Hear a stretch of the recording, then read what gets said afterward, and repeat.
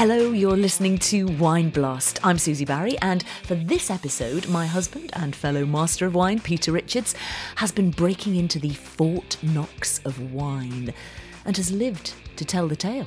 Here I am, as I live and breathe. It's You me, are indeed. It's the real me. And boy, what tales I have.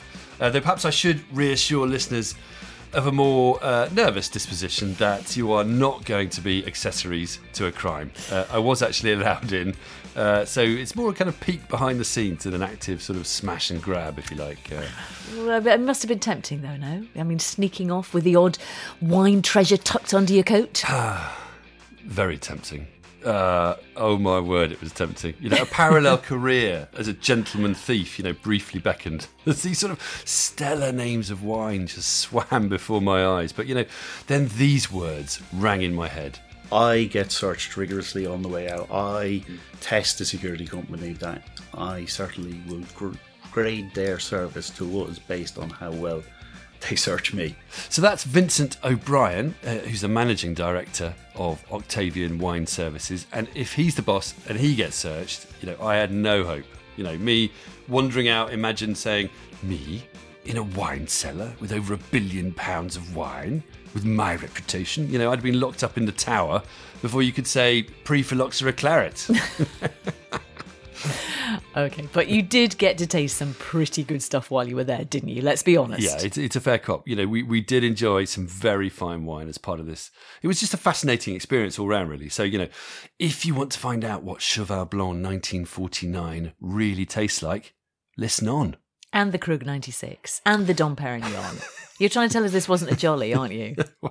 I am. I'm trying to maintain that. I wonder if anyone's out there buying this. Write me a postcard if you are. My wife clearly is not. We are going to touch on some Coche-Jury, Comte Lafon, Fourier, Clos Saint-Jacques, and a bit of Mouton.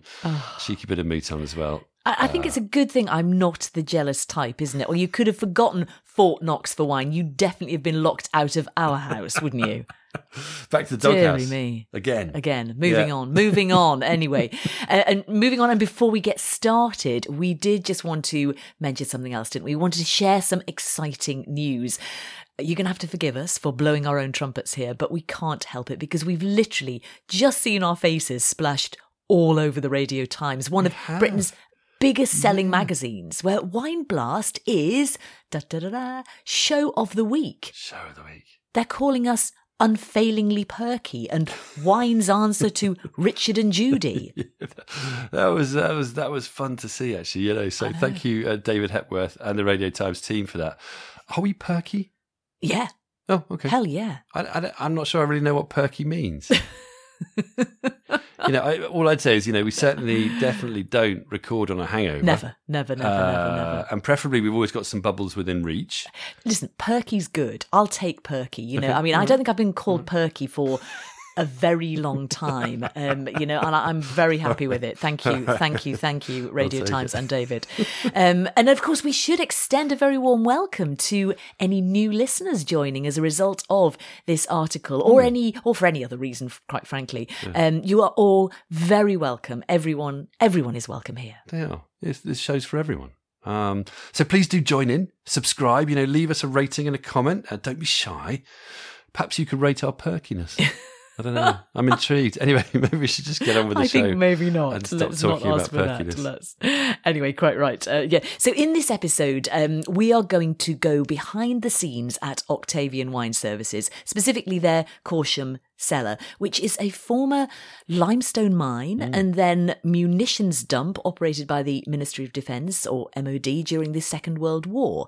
Nowadays, it's a site where an astonishing amount of the world's finest wines mature quietly 100 feet beneath the Wiltshire chalk. It's a quite unique facility and one of the largest of its kind in the world. Yeah, which is why when we got an invitation to visit, we couldn't say no. Or more specifically, I couldn't. I was thinking no. It wasn't we. It was you, wasn't it? The invitation was to both of us. But it was, but you got the long straw there, didn't you? And we wanted to take you guys along with us, of course. And it's a bit of an odd place, I'll be honest. You catch a train to the middle of nowhere, then get a taxi to even more middle of nowhere, and it taxi turfs you out at a frightening set of gates with guards. And then there's not much to see, really. Well, because I suppose it's all underground, isn't it? Yeah, absolutely. Yeah. I don't know what I was expecting. Maybe a circus above ground, maybe something. I would think they probably Statues, try and hide their door, don't they? There's not much to see. Exactly, there's not much to see above ground. There's some cows in the distance. The odd building, and as far as I remember, the odd sort of missile or rather sort of artillery shell rusting away. There is a sort of sense of a military facility. Which of course, as you say, it was at one time. But what about when you do then get inside? I presume that all changes. Yeah, that's when it really comes to life. Up top, there's not that much, to be honest. There's areas where wine cases are unloaded and lorries dump stuff and whatnot, and they process. But even just seeing those wine cases right there gets you salivating, gets you sort of started. But then you kind of see this sort of tunnel arching down into the bowels of the earth, and this sort of clunky old train or funicular, I don't know sure what it is or how you describe it, but it ferries the wines up and down, and you realise you kind of need to take the plunge and really head down into these depths to find the real treasures. And didn't you though before that have a slightly comedy safety briefing before you went down? Yeah, I'd forgotten about that. We did. We were instructed how to use a special breathing device, a bit like a gas mask, and then we had to carry it on our person at all times. So why is this fear of I don't know what. What was it for? Well, it's apparently the facility is still classified as a mine. So it has to follow all the rules and regulations of a mine. And also, if there's a fire engines won't go underground, so you have to survive. I don't know. We had a torch and a gas mask, basically. I'm afraid to say we didn't get to use either. Glad to hear it. Actually, no, we might have shone the torch through the back of one of the bottles of wine to check the level. That's how geeky you got with your torch. But go on, set the scene for us then. Once you're there. Okay. So when you finally do go underground, and it was like 150 odd steps or something, and you go down the steps. You walk down the steps. We went down the steps. We didn't get a ride in the train. Actually, I was just thinking, why not the train? Write a letter of complaint there.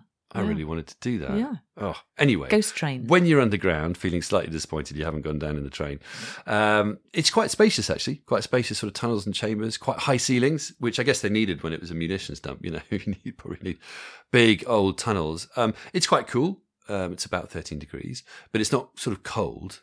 There's definitely a humid edge down there, which you sort of start to notice after a while. There are lots of sort of people in forklifts buzzing around. Apparently about 135 people work there in total. And then there are, of course, stacks upon stacks of wine cases. And you just look at these things and it's a roll call of the finest wine names in the world. And one fellow visitor who was going around with described it as like looking inside someone's bank account. If you can imagine a bank account expressed in wine. In wine. I mean, but just think about it. It does sound like ideal conditions for maturing fine wine. I mean, it's probably not ideal for me. Bit cold. You wouldn't try. I wouldn't be super happy down there. No. But great for wine. So they have the trains and forklifts to move the wines around. What else happens down there? Well, they've got big fans to keep the air moving. We saw a photography studio. Bizarrely, but actually, as we talked about, photography is becoming more and more important. But that was for taking pictures of the wines and their cases. And why is that important? Well, it's important if you want to see the condition of your wines or fill levels, if you're buying or selling. And apparently, there's lots of demand for that service. Apparently, and of course, we found a nice corner to have lunch in. Did you indeed? And here's you claiming it was all work. And there was actually, funny enough, and now I mentioned it, there was a strange door with German writing on it. It looked like sort of wartime German writing, which is bizarre. Everyone said, what the hell is that? Apparently they filmed a sequence for the Guns of Navarone down there. Oh, interesting. Bizarre. Anyway, interesting. Anyway, going back to what you were up to, you did at least in all this work find time to chat with Vincent O'Brien, as we said, MD of Octavian, who's quite quietly spoken. He's isn't very he? softly spoken, actually. But I noticed you made sure to ask him all sorts of interesting and probing questions. Yes. But one thing to ask you before we start: why do people pay to store their cases of wine professionally in the first place? Yeah, it's a good area just to clarify, isn't it? Space is one, I guess. Especially if you don't have a big house. Ambient conditions are another big one. Wine, as we've discussed, needs the right kind of conditions to mature. It needs a constant temperature, ideally about 12 to 13 degrees centigrade, some humidity, decent air quality, minimal vibrations and light. Those are all quite specific. And then, of course, one other thing is that professional wine storage can keep your wine in bond, which means you don't have to pay VAT, tax and duty on it. You only pay that when you take it out of bond to drink. But if you want to sell it on rather than drink it, it's more attractive to sell it in bond people want to buy it in bond, and also you then never have to pay the tax on it at all. So it's like when it's an investment. So we are talking obviously fine wine here, the kind of wine that matures, but that can also be sold on as an investment. Exactly. So we're talking not just about fine wine here, but also wine investment. Two things that overlap massively, but they're not quite the same things. Thing. But for both of them, storage is vital. It might not seem the most sexy or compelling topic to some. I can see you nodding. But, we could be talking about the most expensive bottle on the planet. But if it hasn't been stored right, it might very well taste like ditch water. In fact, it probably will.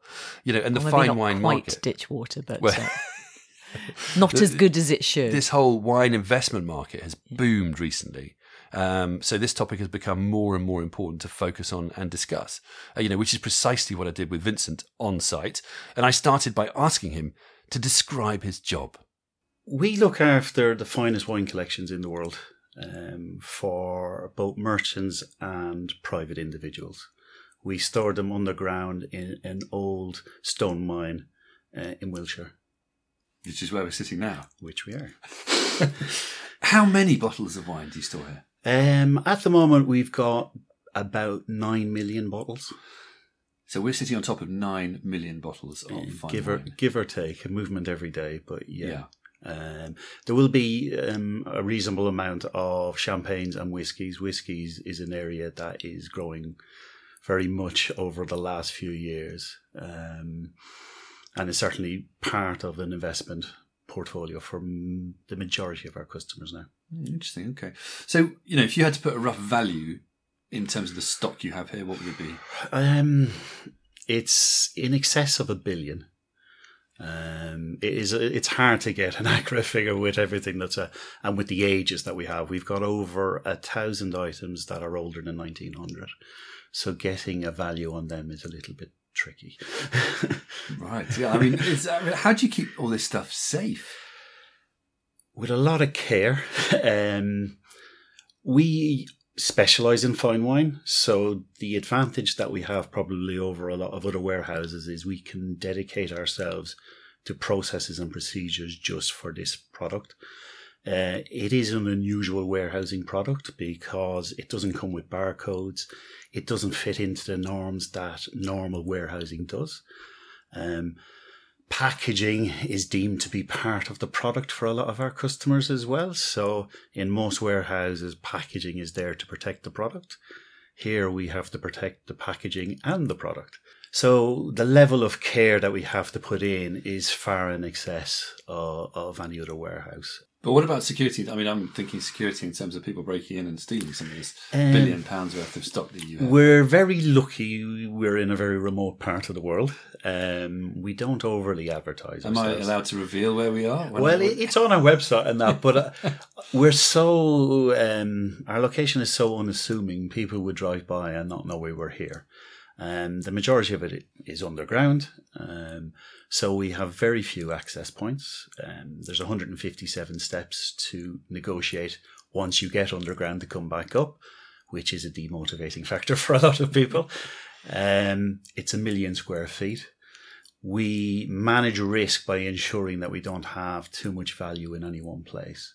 So for someone to come and pick the crown jewels, they'd have to travel a long way underground to know exactly where they are, then negotiate in the dark 157 steps back up, going against the man security we have and an alternative CCTV company.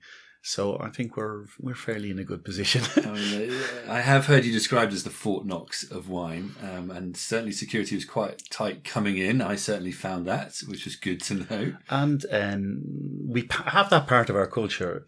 I get searched rigorously on the way out. I test the security company that I certainly will grade their service to us based on how well they search me. Interesting. Have you ever tested that out and tried to take a bottle? We have tested it out in many different formats. Have you? Yes. So have you been caught? As it were, taking out a bottle of wine? We've found that they're a very good security company. Okay.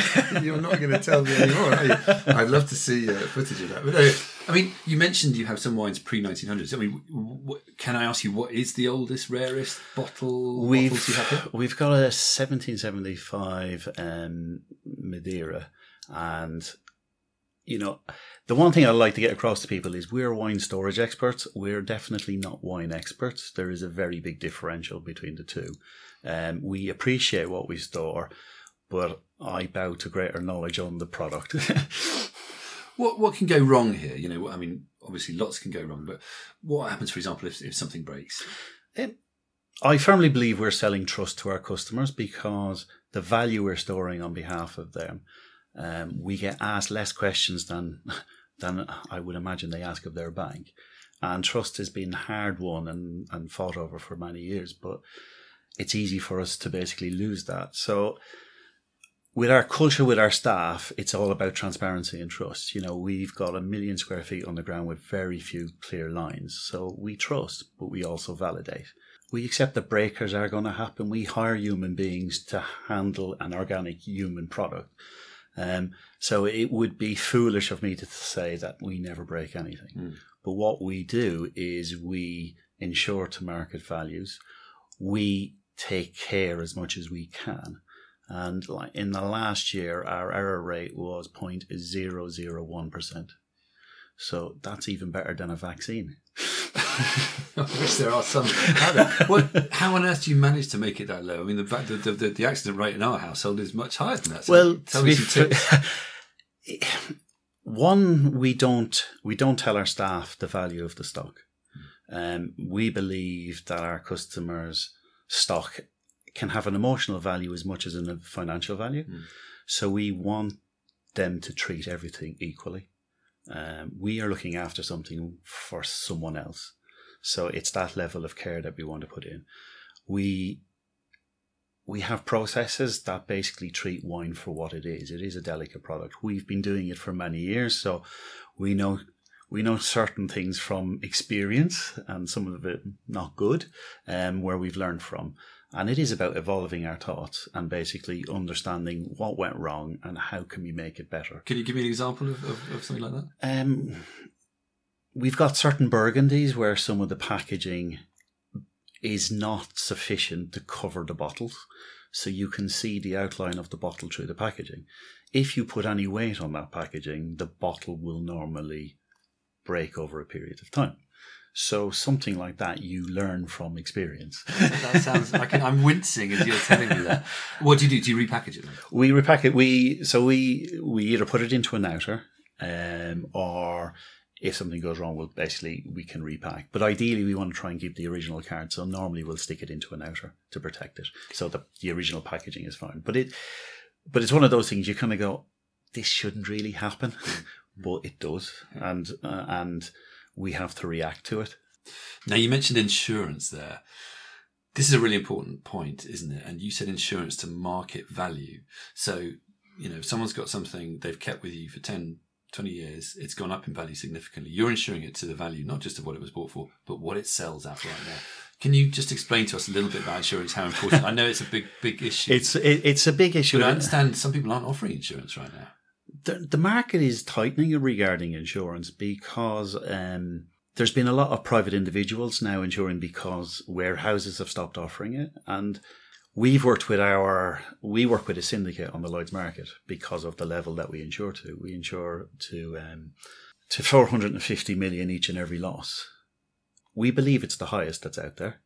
Yeah. We know we're the only ones who work with a syndicate as far as we're aware, and as far as the insurance market has ever let me be aware. We spend a lot of time working with them. So every 2 to 3 years, I have 14 or 15 underwriters come visit, and we go through all of the handoffs from different elements of the insurance. Because it's a syndicate, different parts take different risks and stuff like that. So we go through as a point of principle, if something happens here, who's paying out. It's always easy to establish liability when there's no figures around. Now, is that included? Is the insurance included in the price? If I was to store a case of wine with you, is that included in my price, or do I pay extra for it? So what we've had to start basically introducing quite recently is because of the values have just gone so high, particularly whiskies and that. We've always assumed a certain level of operational risk that would include this level of insurance, but with the values going as high as they are, we just can't find that sustainable. So We say anything over £8,000 a bottle, you have the option of having an uplifted charge for us to insure. Okay. Some people balk against it or not, but ultimately, for some of these items, what I'm charging for storage is far less than they would have to pay for an insurance premium. So really, they're getting storage for free, and they're barely paying for the insurance. So you mentioned how much is it? I mean, I know it probably varies, but rough guide, how much does it cost to store a case with you? It's around £20 a case for a year, fully insured. So it's less than probably parking your car in London for a day, and that's not insured. But that is quite a lot more than you pay with a lot of other merchants. It is, and I know the true cost of what I do. So there's a motivation for merchants to basically offer that.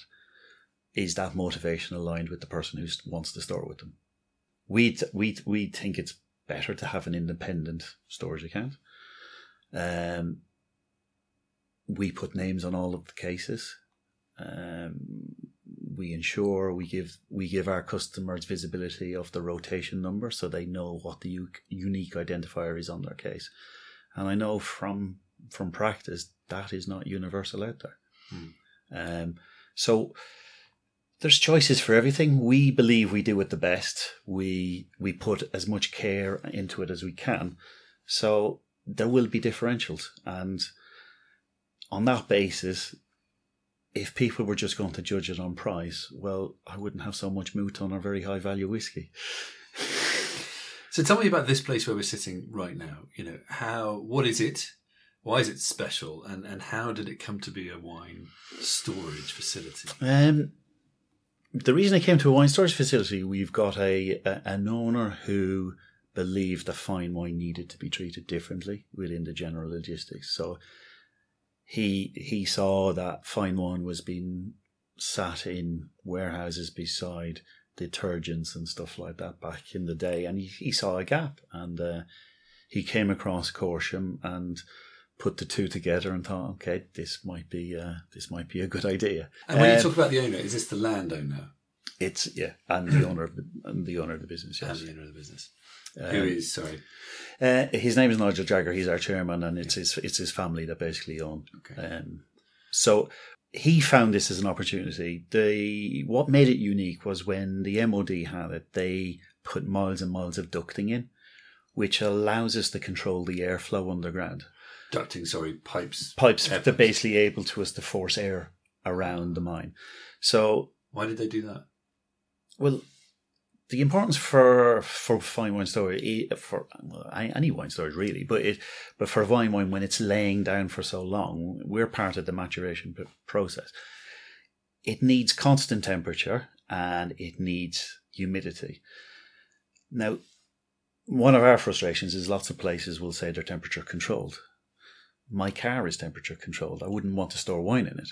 It's a very broad statement to make. We state how the temperature range we're going to store it within, and we can control that because we've got the ducting that basically allows us to force air around. If you've been in cellars in France and stuff like that, I'm sure you'll have a very strong smell of damp and stuff like that. What we're able to do is keep it fresh because we're exchanging the air and we're maintaining that temperature. So we store at 13 degrees plus or minus 1. It's because it's 100 feet below the ground. That's the easy part, the temperature. The humidity is the bit we have to work hard, and that's where the airflow helps, because normally you'd have stagnant areas where humidity would grow and basically will then impact the cases. So by having the airflow, we've got sensors outside. We're able to know when we need to exchange the airflow. We've got dew points. I could bore you silly about it. I'm sure. We would not go into too much detail, but you said you keep humidity between 75 and 85% as ideal. But how do you do that? Let's say, for example, you're low on humidity downstairs in underground in a key area. There isn't much humidity in the ambient air. Outside, up top, what do you do? The challenge we have is actually taking humidity out, not introducing it in. It really is to reduce. So we're in limestone, so it's basically like a giant sponge. It's constantly basically. So we're having to do the opposite actually. Okay. Whereas we've got an above ground warehouse and we've introduced humidity there where we're actually forcing it in. So during the hot spell, our temperature and humidity was perfect downstairs. We can go without exchanging the air for a good period of time. But if we know there's a period of coming, we've got years and years of data. We expected certain attributes coming this year because we were being warned about a heat wave and stuff like that. So we got ahead of the curve to manage ourselves and manage the airflow and stuff like that. And touch wood, it works. We've got joint fans throughout that basically forces the air through the ducting. We've got a large maintenance team that basically is just going around looking after it. We've got readers throughout so that we can basically read what it is in any given point. But if you need to reduce humidity, it's fans to force it will air. Be exchanging the air then. Okay. And you also talk about fresh air. Mm-hmm. You've mentioned that you don't want stagnant air. Again, is that just a question of air replenishment? Air replenishment and stuff like that. But also I think the advantage that we have, we're out in the middle of the countryside, so the quality of the air that we're bringing in is quite good too. It's not clogged up with pollution or anything else. That's really interesting because obviously wine investment is a big hot topic right now. Lots of people investing, so buying wine to store it to then sell it. But obviously the storage, the provenance is absolutely crucial in that mechanism, because if you've got a lovely case of wine but you store it terribly, the quality's not going to be there. But I think, if I'm going to be honest, I don't think we as a company feel storage is appreciated within the marketplace at all. We do our job to the levels that we do, but even as we started this conversation, price is the thing everyone basically judges me on. So we're trying to do and be specialists in what we do, experts in what we do, yet I'm getting valued against people who I would categorically say do not do it with the level that we do. So in an investment market where people see value in certain items, I struggle why they don't see the same value in what we do. Yeah. So you would say people are not valuing the role of good quality storage in wine investment well enough, high enough. I certainly think there's a lot of room for it to grow. How does this facility rate globally in terms of size and suitability of storage? You must have some sense of that. Is this the biggest, most sophisticated wine storage unit in the world? I'd like to think so. I'd like to think that we put more thought into it than anyone else does. I certainly would say that our stats about error and issues are far in excess of what anyone else. And I know some of my customers will probably be there going, maybe disputing what I'm saying, but I am a metric type of person, and I do measure, and my staff would gladly tell you that I do hold them to account against metrics as well. I don't live in a bubble. I want to know what we can do and what we can improve. But in terms of size, amount of bottles stored in one site, you must be one of the biggest in the world. I believe we are. Okay. How profitable is this business? We've talked about prices and value. How profitable is it, the business of wine storage in general? I think with the level of risks that we are taking on and the responsibility taking on, I think we're getting to the point of profitability that we should be at. I think some of our customers would probably say I'm too profitable. But if I'm going to basically ensure and take the level of responsibility that I am taking, developing what we are doing, if you look at it at other markets that are dealing with investment products, the rate that we're charging it still has room to grow. Now, I'm not saying I'm going to be basically increasing my prices, because I also know there's an appetite there. But there's a reason why the UK is the cheapest place probably in the world to basically pay for professional wine storage. Yet the prices have radically increased. So if I look at what we were charging per the average value of case in 2005 against what we're charging against the average value of case today, it's a 35% deduction in value. So our customers are getting that much better value because our charging has not kept up with the value increases and I'm insuring it along the way as well. So it's not like it's just storage. I'm ensuring these values along the way. And is business growing? Is there a finite amount of business in this sector? Case-wise, it's growing, but bottle-wise, it's reducing a little bit, because if you just think naturally, it's 12 packs who are getting older, so they're migrating out. What's coming in because of the values are smaller pack sizes. They're 6s, 3s, 1s.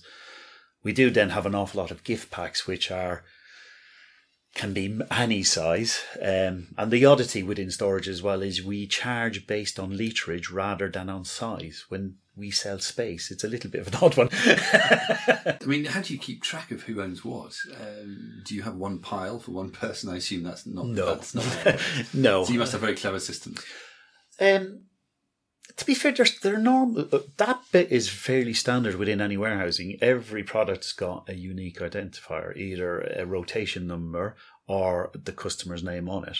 And that always kind of surprises me that people don't have their names on cases. I'd always want to have my name on my case.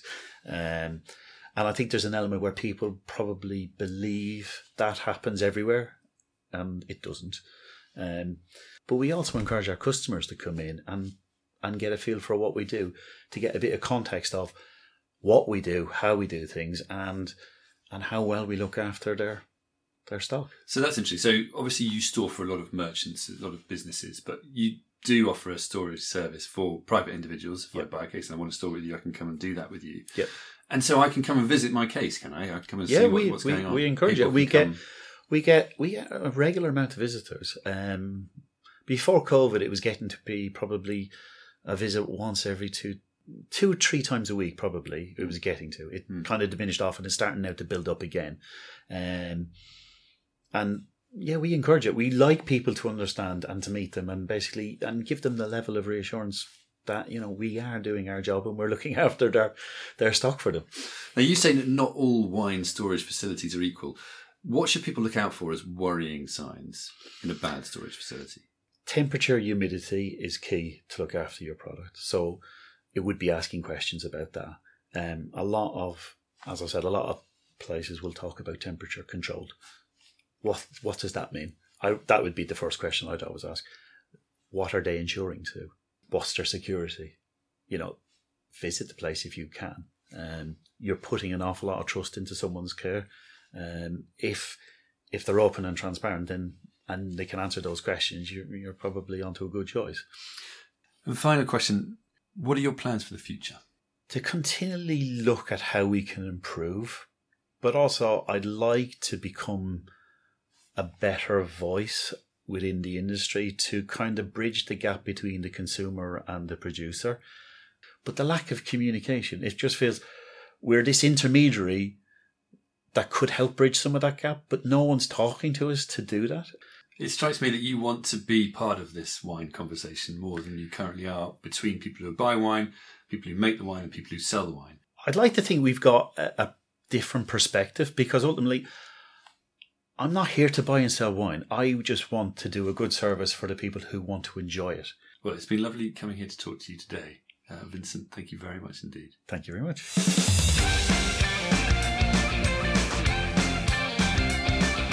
9 million bottles, over £1 billion worth. That is a lot of responsibility. It is, isn't it?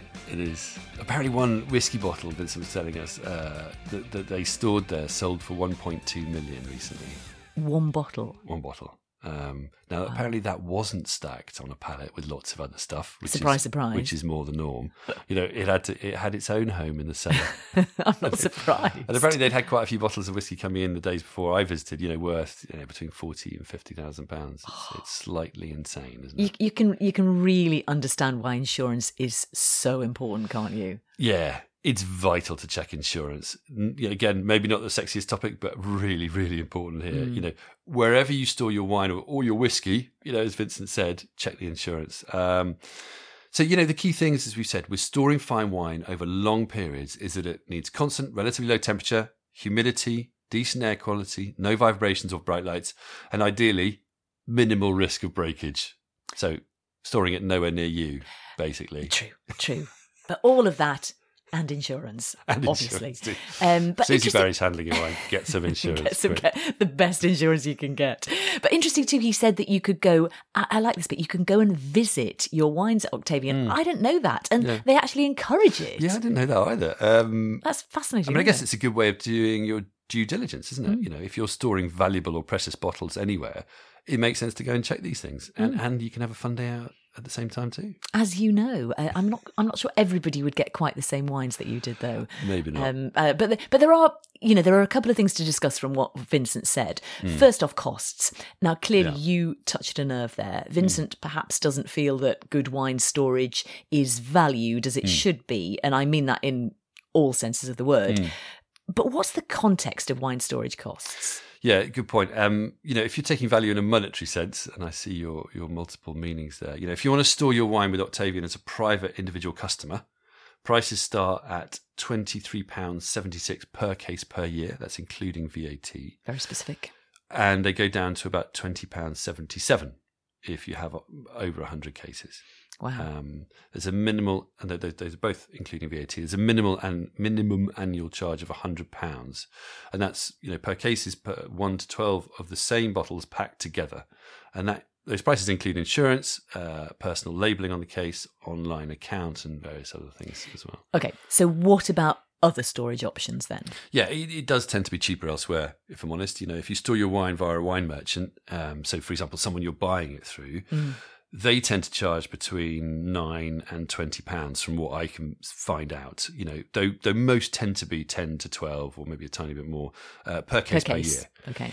And funny enough, your case could end up in Octavian if that merchant uses them as their storage facility. Yeah, albeit at a slightly cheaper rate. But Vincent argues, doesn't he, that you get a better service if you store with them privately rather than through a merchant. Yeah. And also that Also, he says their fees haven't actually gone up nearly as much as wine valuations or prices have gone up. Yeah, that was an interesting that's one, his wasn't argument. it? I'm not sure raising wine storage fees in line with growing wine valuations wouldn't necessarily be feasible, Not really. I mean, it's still a can see his case of point, wine but, as well. I mean, maybe because, anyway, insurance and whatnot. Yeah. But it does give you an idea of why the wine investment market is booming, doesn't it? With the valuations Now, going up, talking of wine investment, I wanted to pick up on something else. He talked about packaging a bit, which can be important for investment grade wine, can't it? Yes, But isn't it difficult to keep that pristine when it's stored underground in a humid environment? And equally, actually, and conversely, if you like, you can store a wine really badly and it's still going to look great.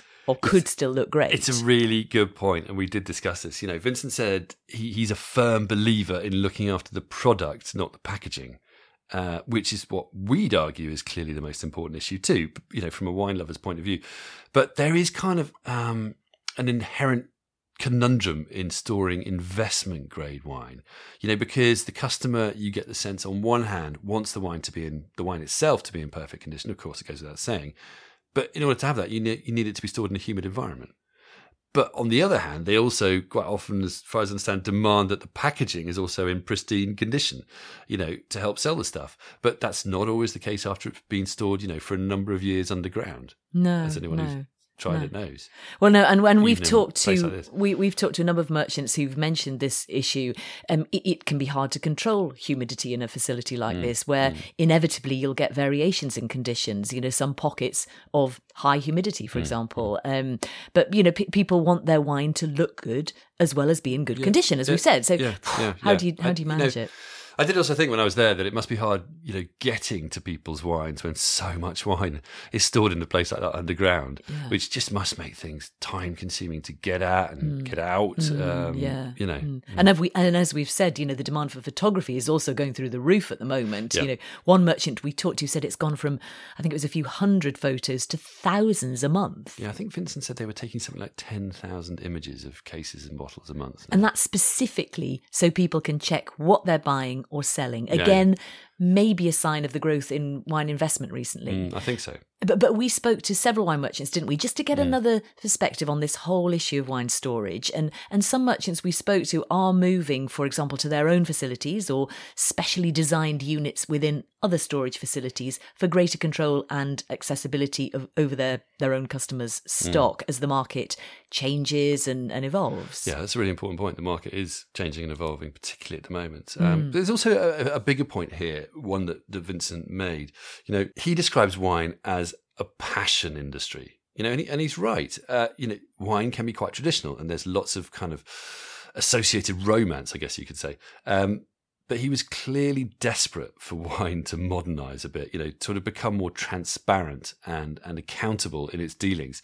You know, wine will always be bought and sold, but provenance is really crucial in the fine wine market. So that should include the place or places where it's stored, and having a very clear, easily accessible paper trail. You know, standardised barcodes would help, he said. But, you know, whatever really it takes to ensure wine is kept properly and accountably. Which is why he said wine storage should be talked about more, be more involved in the conversation. It did. Which is exactly what we're doing here. Here we are. Isn't it? So, to recap briefly, we've explored the importance of wine storage and gone behind the scenes at Octavian's wine cellars in Corsham, this Fort Knox of wine in a former mine. You've grilled Octavian's MD, Vincent O'Brien. Now it feels like time we probably need to talk about actual wine rather than just storage. But that actual wine had been stored properly. You see, there's the link. It's all work. You know, well, your accusations earlier were calumny. I can't believe you're going to tie this to work. I can't lie. No. We were treated to some serious wine treats, but you know, on this particular day, we're talking, aren't we? This day, on this particular day when I visited. But before we get into the wine treat, I wanted to share a little audio treat. Is it you? Perhaps. That makes it sound very conceited. It's me, but it's me 3 sheets to the wind after this most epic tasting and lunch that we had underground in Octavian Cellars.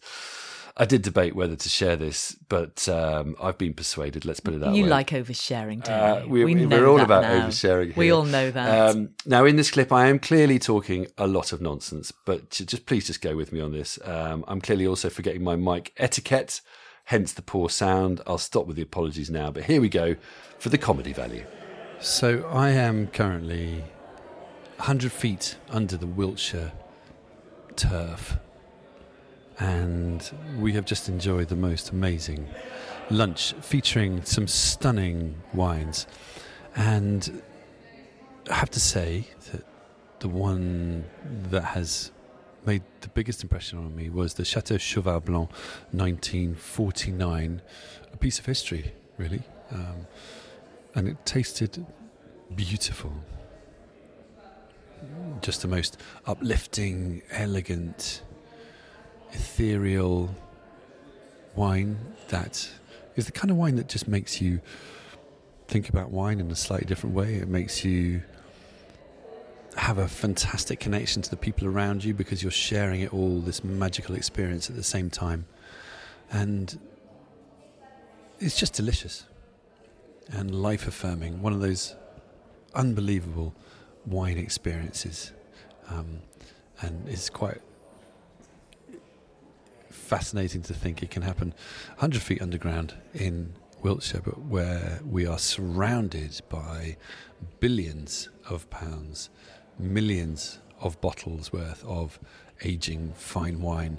What a place, what a thought, what a notion. And this issue of wine storage, of storing wine properly to age well and become these incredible, memorable, life-affirming bottles of the future, that's quite a thought.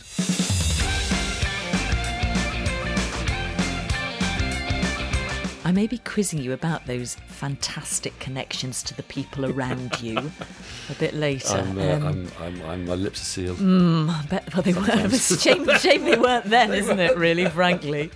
Anyway, before we all turn green with envy as you describe these extraordinary wines, well, in all seriousness, where did they come from? I mean, for example, the Cheval Blanc 1949, you don't normally just find that lurking in a dusty corner when you're looking for something to have with your lunch, do you? No, I think you made me lose my voice there, actually. But no, I did ask Vincent about this, and apparently he has a special collection of old and rare wines. That's what I needed to finish the sentence with, wasn't it?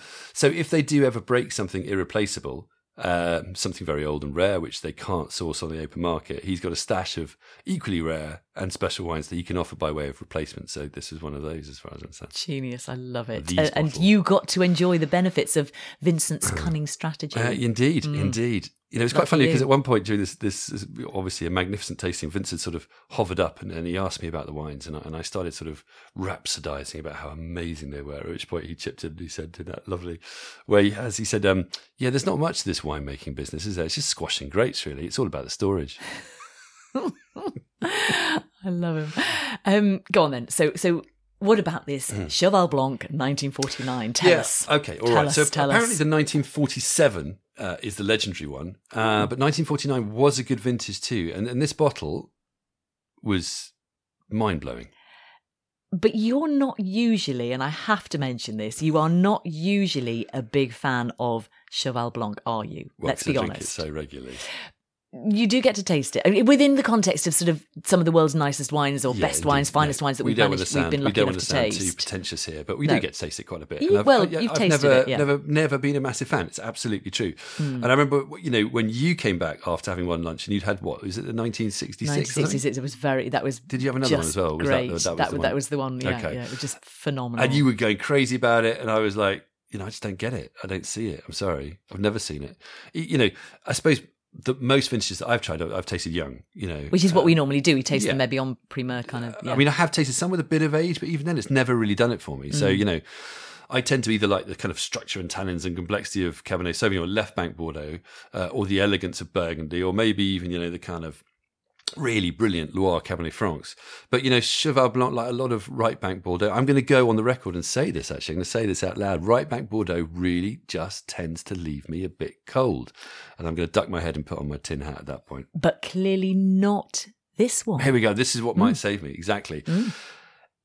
It finally made sense.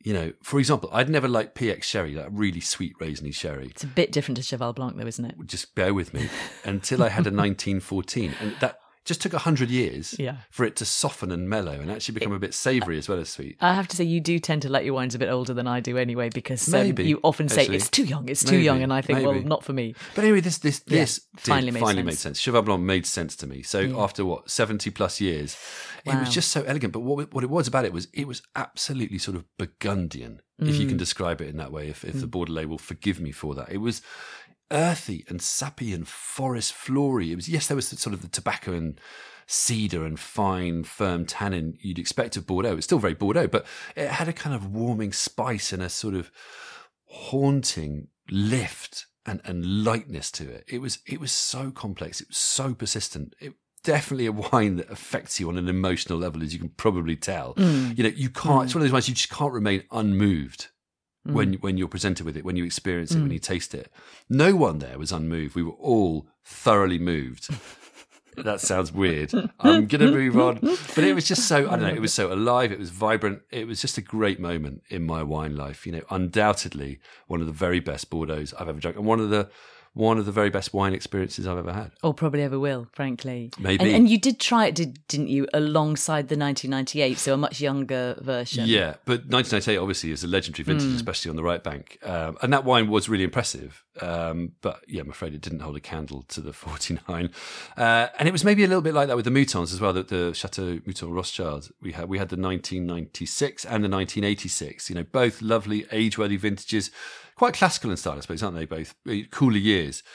And, you know, impressive, but they just paled after being served after the Cheval Blanc, which was the right order to serve them in, I guess. But yeah, they didn't really stand a chance. And it's strange because Mouton is, you know, as we know, often quite a showboat of a first growth, isn't it? It's quite opulent and exotic in style by nature. But these were wines that were just a bit taut and a bit tight. I mean, I suppose you could argue that was due to good storage, you know, they're aging slowly, but they didn't really shine. It was also probably, dare I say it, just a bit cool down there to be serving the reds, wasn't it? I mean, 13 degrees. Yeah, actually, now you say it, yeah, it probably was, Particularly actually. those wines. Yeah, that may well have had something to do with it, actually, especially with the heavier reds, slightly the more heavier Cabernet, ones, yeah, Cabernet yeah. based. Yeah, that's true. Because we did have other reds that we tasted, but that were impressive. But thinking about it, they were also in that lighter style too, I guess, which might suit serving a bit. So colder. go on, tell us. All right, which sorry. ones? So I'm dropping the hints. Which ones? So the Domaine Fourier, Clos Saint-Jacques 2005, was breathtaking. Unreal. It was just so poised and elegant and hugely complex. It just, sang. It was savoury and sappy and vibrant. It's exactly what you want from Burgundy, a combination of lightness and grace with, intensity and sort of urgency. And it really did show up the Drouhin Le Rose La Trissière Chambertin, also 2005, which was more a kind of bodybuilder of a wine, really sort of dark and muscular. And yeah, it might soften over time, but you got the sense it was just trying too hard. And you had it against this wonderful example of something that was just light and sprightly, but so magic all at the same time. I'm gonna go on the flip side now and try to stop us all feeling this massive FOMO, because you did have a bit of a disappointment in all of this, didn't you? Well, yeah. Please tell us there was some disappointment there on the white Burgundy front, wasn't it? There was, yeah. The Comte Lafon Meursault Geneviève 2004 was absolutely knackered. It was oxidised. As were you by the end of the day, I have no doubt. It was a competition between me and you the were wine. oxidised, when you were knackered. Which one was more knackered? I'd heard that they'd had, we discussed at lunch actually, that Comte Lafon had pre-mox issues of wines oxidising before their time, especially with the 2002 That's premature oxidation vintage, exactly. And I know 2004 wasn't a great vintage, but even so, this was pretty dead, and it was such a shame for a legendary producer. I really haven't tasted very much of their wines, if any. The odd one, I think. But the Coche-Jury White Burgundy, same vineyard, same appellation, Meursault Geneviève, but from 2010 was, spot on. Sorry, back to FOMO here. Toasty, nutty, reductive, struck match, Being really picky, I'd have loved a bit more intensity on the palate, especially what I imagine the price is, but, it was pretty special. I mean, but even at crazy prices, we all still want value for money in the context, don't we? You still want to be blown away, don't you? Yeah. If you're spending a lot of money. So what about the fizz? Yeah, okay. We haven't talked just about to finish that. off, we got to compare Dom Perignon 1996 with Krug 1996. So 96, as many of you will know, was a vintage where lots of really opulent, showy, flashy styles of champagne were made. And it was interesting because the DP was, it was solid, it was good, it was very correct, it was relatively complex, but just wasn't thrilling. The Krug was a total contrast. It was rich, it was hedonistic, it was hugely complex, tobacco, roasted peach, white chocolate. I mean, it was just, but, underneath it all, there was this incredible, vivacious, grounding, sort of tense acidity and minerality right at its core, almost a sort of salty, saline finish as well. Maybe a bit tarty, maybe a bit showy, but hell, I don't care. That wow. Stunning. So I'm going to guess that if you were going to pick your top 3 wines of the day, it's probably there, isn't it? That one. Yes, you're absolutely right. So top 3, tough, but we're going to go with obviously Cheval 49 first, Krug 96 second. Then I think the Fourier Clos Saint-Jacques 2005 third. Excellent. Thank you. My pleasure. We all officially hate you now. Yes. But at least it does explain why you were slurring slightly on the audio. It was just going very slow, wasn't I, to check that I said the words in the right order. Anyway, I still haven't really got over the experience, to be honest. As you can probably tell, still a bit I don't think any overexcited. of us has. But, let's leave the hate to one side just for the moment. I hope you guys have enjoyed nosing around the Fort Knox of wine with us in this episode. We've learned a lot along the way. It was fascinating to hear from Octavian MD Vincent O'Brien and talk about the importance of storage for fine wine. It was also great to see this sort of amazing place to store fine wines on a long-term basis and talk through some truly special bottles. And I can personally attest that even the finest security systems in the world can't detect vast quantities of fine wine when it's sloshing around my stomach, and that's why they let me out. Did we need that? That's the only way. That's the way to get it out. Oversharing. No, don't. Anyway, if you want to listen to a related topic, we did do a pod a while back entitled Build a Wine Collection at Home. That was Series 2, Episode 12. The strapline for that one was Delicious Clutter, Neatly Done. But we did touch on professional wine storage a bit there as well, didn't we? Yeah. You could also listen to our episode on investing in wine, Series 3, Episode 9. There's some intriguing stuff about wine storage in there too. Yeah, but thank you for joining us, whether you're a new or an existing listener. We really appreciate you spending time with us. Do get in touch if you'd like to. Details of how to do so are in the show notes or on our website, susieandpeter.com. In the meantime, cheers to you.